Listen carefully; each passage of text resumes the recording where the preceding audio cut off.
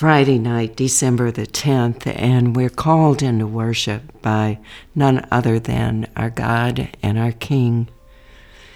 Yet God, my King, is from old, working salvation in the midst of the earth. Yours is the day, yours also the night. And so here we are in the night. He made the day and the night, and he called them the first day, and it began. And many, many, many, many years later, here we are on this night. He's given us the day, and we bring before him the things of the day as we meet tonight. And so let's let his word break into this through Psalm 11, the Psalm of David. In the Lord I take refuge. How can you say to my soul, flee like a bird to your mountain? For behold, the wicked bend the bow.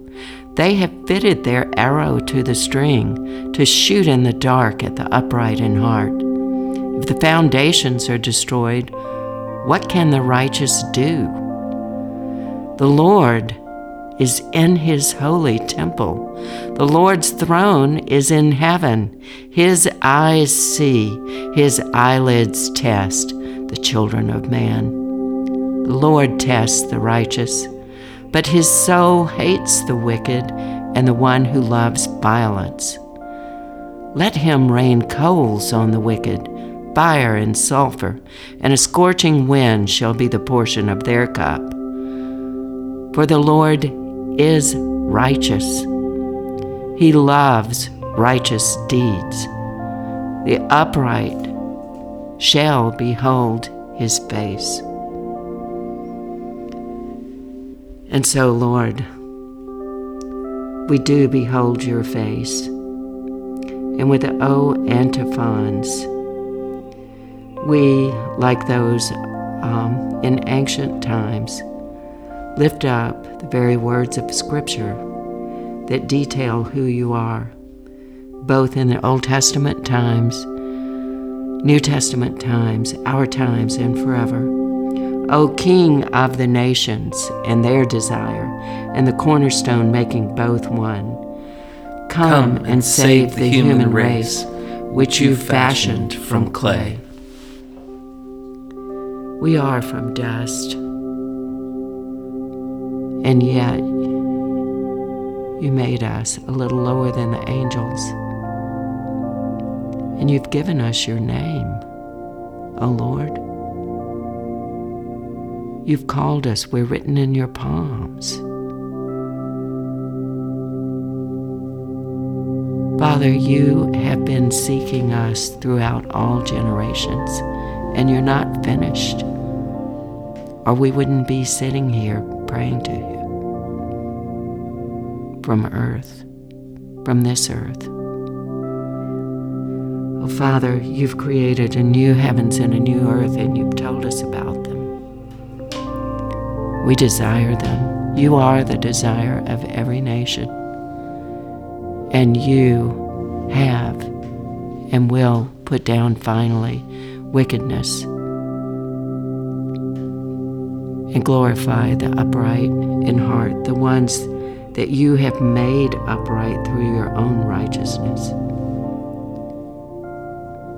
Father, we adore you. We feast on your word, and we turn to it now. Our New Testament reading for this evening is from Hebrews 9, verses 23 through 28. Thus it was necessary for the copies of the heavenly things to be purified with these rites, but the heavenly things themselves with better sacrifices than these. For Christ has entered not into holy places made with hands, which are copies of the true things, but into heaven itself, now to appear in the presence of God on our behalf.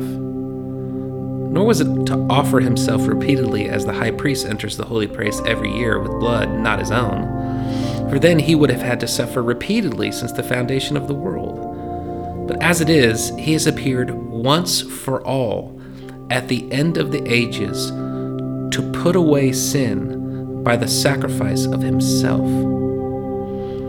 And just as it is appointed for man to die once, and after that comes judgment, so Christ, having been offered once to bear the sins of many, will appear a second time, not to deal with the sin, but to save those who are eagerly waiting for him.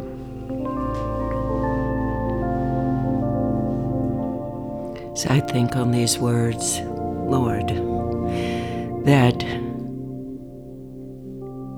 as we previously read, your statute was for one to come before your altar once a year. And now, in time, you provided the one who would come once for all. We thank you. You've done this through the ages for all generations. And it's amazing the prayers through all these generations that we have been given so that we might accompany those who lived before us, those who are living in our own time, as we see your word lived out in their lives. And so we pray now from a prayer written by university students in Beijing in the early 1950s in the Mao era. Father, long before the creation of the world, you chose us in infinite love. This sweet, beautiful love, so deep and moving, draws us close to Jesus. Still it protects us. Still it protects us. From now we are eternally steadfast. Still it protects us. Still it protects us. From now we are eternally steadfast. Father, we abide, and I abide now in these words, and think of China and other nations where your word has been obliterated, where your word has not yet come in people's own language, a language you speak. Let us abide knowing how big you are. Our minds can't contain you, nor fully understand you. For if we could, we would be you. And so we are happy, and I am happy to be your daughter, your creation, and to observe that your ways are far above mine, and to feel secure knowing that you are on the throne, that you alone are God, that you hold my future and the future of this world in your hands.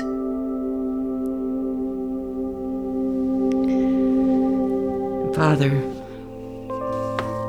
in intercession now, I pray for those who are encountering overwhelming circumstances in our midst, who seem unsolvable to their own minds, which devastate their hearts. Circumstances of illness, physical, emotional, mental.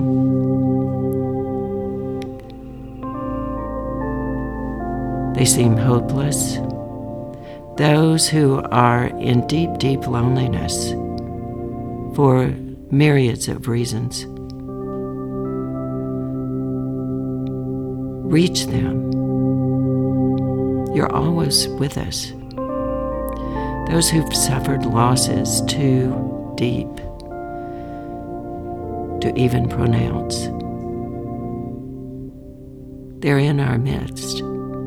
We are such. I am such.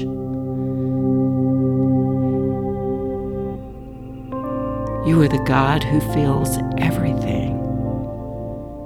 And Jesus is the exact representation of your nature. He dwells within our hearts. Some have lost financially. Some have lost relationally, not through death, but through abandonment. We are those people.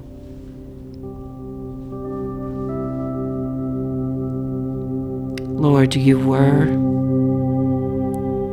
you are, and you will be. You never leave us nor forsake us. With you there is abundance. Your heart is for us. Your Son bled for us. We are yours. We ask that you enter our consciousness, our hearts, our spirits, that we know we are safe with you, that you are for us, that your promises will be fulfilled and we will live with you forever. Father, comfort us, give us hope, enlighten our way, lift up our countenances and hold our hands. For we pray in the name of Jesus, who gave everything for us. And now, as we end this night, your word always brings blessing to us. We thank you for the blessing of your presence and of your eternal word. Now may our Lord Jesus Christ himself and God our Father, who loved us and gave us eternal comfort and good hope through grace, comfort your hearts and establish them in every good work and word. For it's in his name we are blessed. Amen and amen. Go in peace.